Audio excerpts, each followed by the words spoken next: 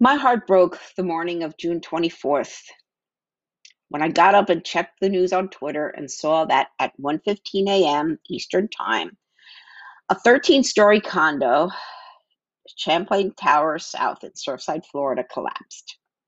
Only one-third of the building remained standing. Needless to say, I was in shock.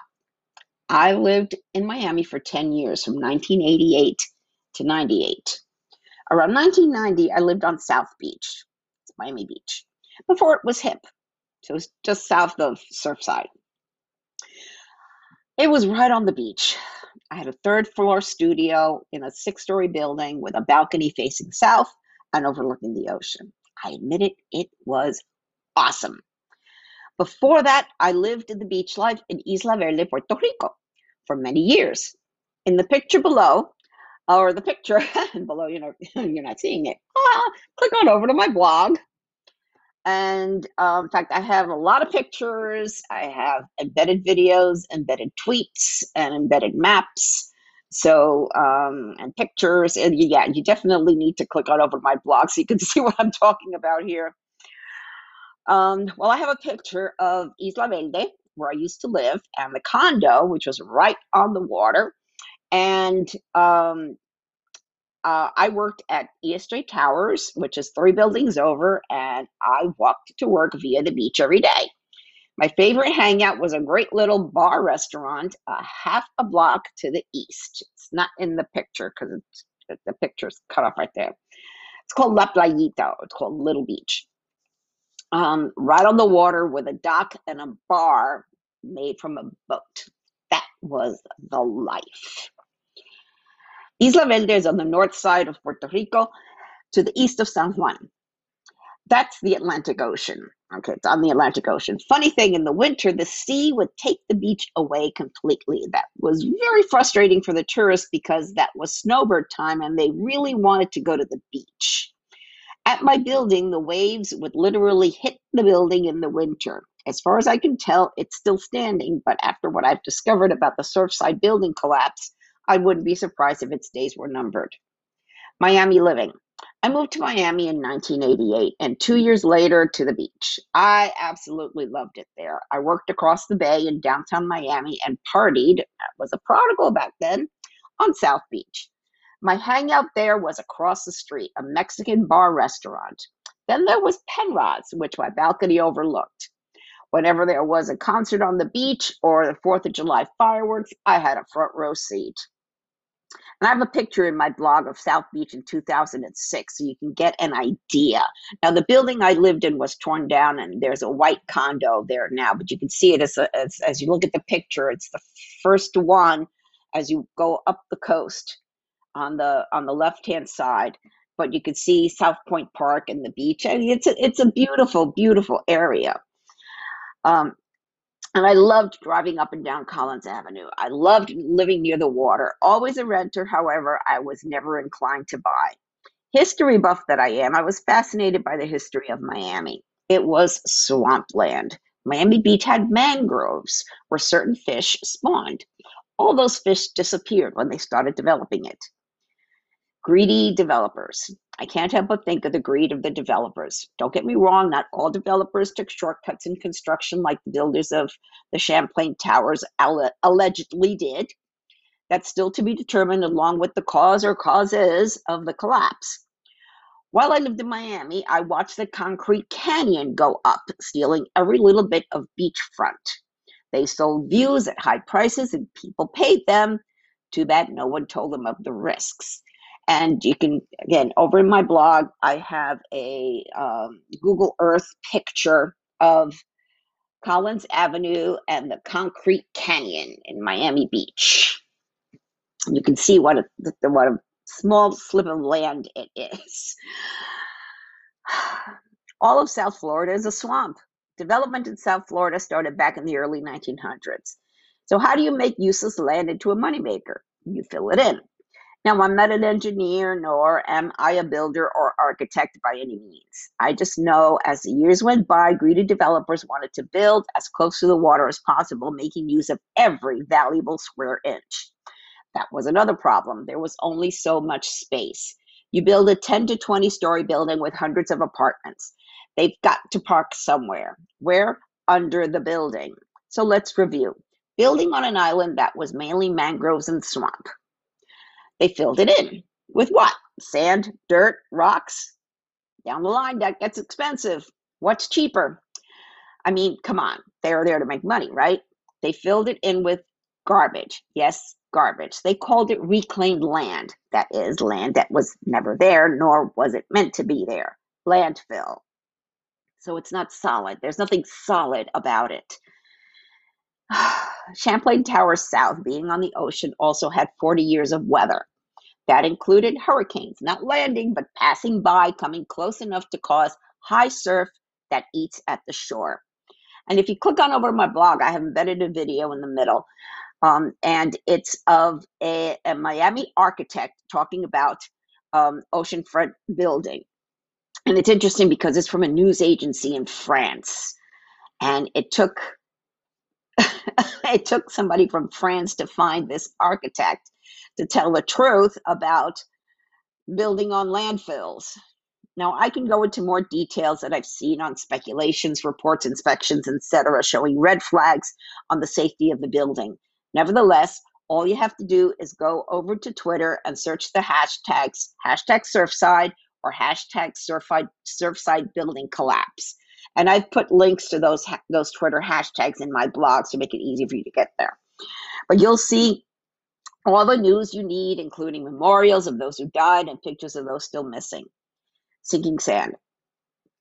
I also lived for a while in a high-rise apartment across the bay from Surfside in North Miami. 15th floor, wonderful view. It too was built on reclaimed land, aka landfill garbage sinking sand. I was offered a buy-in when it went condo. There was a huge crack in one of the outer walls, and I said, no way. Salt water and wind eat at these buildings. Never mind the tropical storms and hurricanes.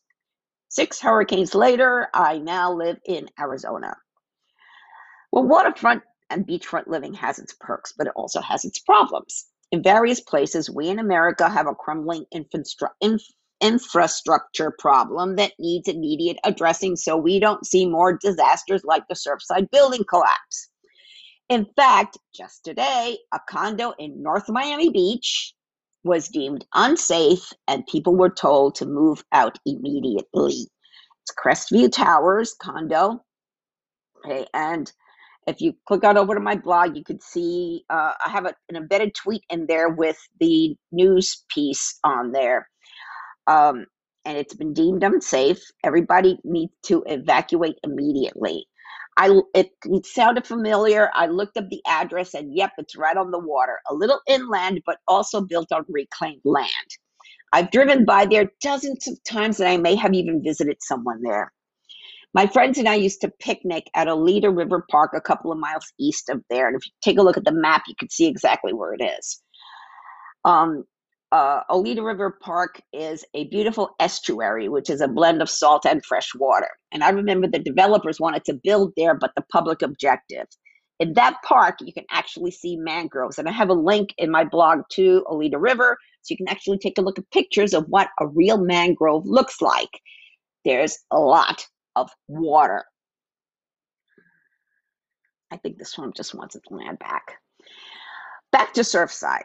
At the time of this writing, there were 22 dead, 188 accounted for, which means that they survived the collapse or were not in the building when it fell, or they died. And 126 people still unaccounted for. They're still calling it a search and rescue. Family members are fervently hoping that by a miracle, a loved one will be found alive. Hey, miracles happen. I pray for them and the families of the dead several times a day. To top it off, Hurricane Elsa is heading in the direction of Florida, and I've embedded a picture of the forecast cone. And even though it looks like it will be in the Gulf Coast and come in north of Tampa, the worst of any hurricane or tropical storm is the northeast quadrant, right where South Florida is. Which brings me to the reason for this special post before I start the next Bible study series, which is on the Book of Judges. So I want you to subscribe so you don't miss out, because the Book of Judges is really interesting. got a lot of stories, it's adventures, it's drama, a lot of drama, a lot of drama. Life is short. So imagine going to bed at night feeling safe and secure, albeit a false sense of security, being woken up by a loud noise and shaking, then nothing, death. Or being awakened by a loud noise and shaking, and then you run to the balcony or open the front door and seeing the rest of the building you live in gone. I won't speculate on why some died and some survived. That's a question to ask God when you get to heaven. Given that, you are not guaranteed tomorrow.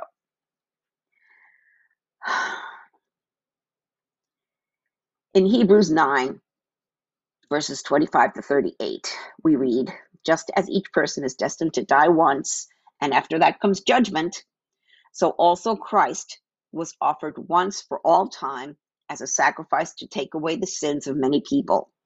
He will come again, not to deal with our sins, but to bring salvation to all who are eagerly waiting for him.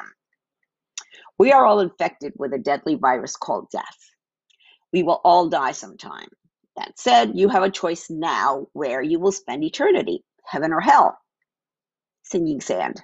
The word sinking sand kept running through my mind. There's an old hymn that has it in the chorus. In Christ, the solid ground I stand, all other ground is sinking sand. I've embedded that video below, but Jesus mentioned building on sand, and it's very timely. It's in Matthew chapter 7, verse 24. Anyone who listens to my teaching and follows it is wise, like a person who builds a house on solid rock. Though the rain comes in torrents and the floodwaters rise and the wind beats against that house, it won't collapse because it is built on bedrock. But anyone who hears my teaching and doesn't obey, it is foolish, like a person who builds a house on sand. When it rains and the floods come, and the winds beat against the house, it will collapse with a mighty crash. Let me read that again. Anyone who listens to my teaching and follows it is wise, like a person who builds a house on solid rock. Though the rain comes in torrents and floodwaters rise and the winds beat against that house. Okay, so you have hurricane winds, hurricane rain, and hurricane, what do they call it? Surge, floodwaters. It won't collapse because it was built on bedrock. But anyone who hears my teaching and doesn't obey, it is foolish, like a person who builds a house on sand. When the hurricane comes and the storm surge comes and the winds beat against the house, it will collapse with a mighty crash. Jesus said to his followers in Matthew 16, verse 24, if any of you wants to be my follower, you must give up your own way, take up your cross, and follow me. If you try to hang on to your life, you will lose it. But if you give up your life for my sake, you will save it. And what do you benefit if you gain the whole world but lose your soul? Is anything worth more than your soul? For the Son of Man will come with his angels in the glory of his Father and will judge all people according to their deeds. And click on over to my blog. There's an in-depth study on that passage. Jesus also told us, don't let your hearts be troubled. Trust in God and trust also in me.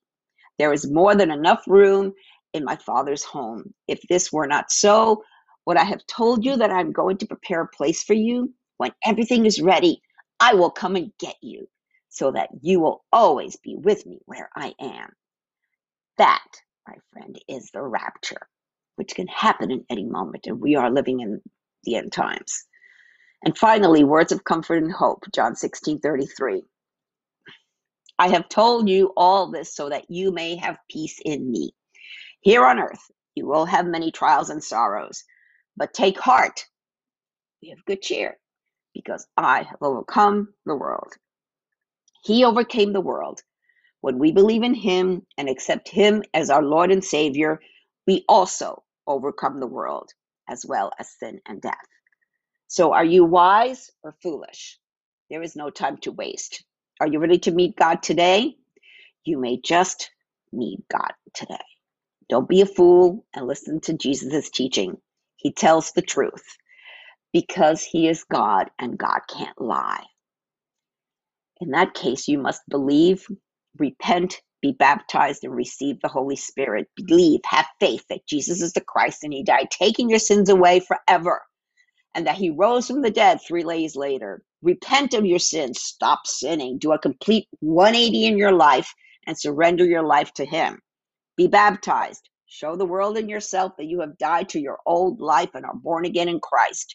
Receive the Holy Spirit in your heart. So what are you waiting for? Stop living with a false sense of salvation, a false sense of security.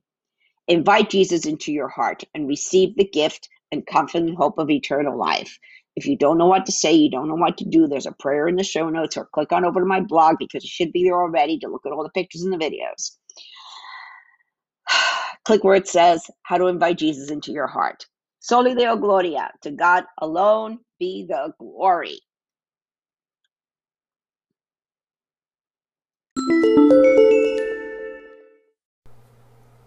Thank you for listening to this episode. I pray that the Holy Spirit, the author of Scripture, touched your heart to reveal the gospel truth that our hope of salvation is through Jesus Christ alone. If you have any comments or questions, feel free to reach out to me via my website or social media. I encourage you to read the Bible daily and seek the truth for yourself. I recommend that you download 2 free Bible study apps, the YouVersion Bible app and Through the Word. Friends, we are living in strange, crazy times, the last days, the end times. But know that things aren't falling apart, they are falling into place. Jesus said in Revelation 3:20-22, "Look, I stand at the door and knock. If you hear my voice and open the door, I will come in, and we will share a meal together as friends. Those who are victorious will sit with me on my throne, just as I was victorious and sat with my Father on his throne." Anyone with ears to hear must listen to the Spirit and understand what he is saying to the churches. Jesus is knocking. It's up to you to open the door. Peter told us in 2 Peter 3:9, the Lord isn't really being slow about his promise, as some people think. No, he is being patient for your sake. He does not want anyone to be destroyed or perish, but wants everyone to repent.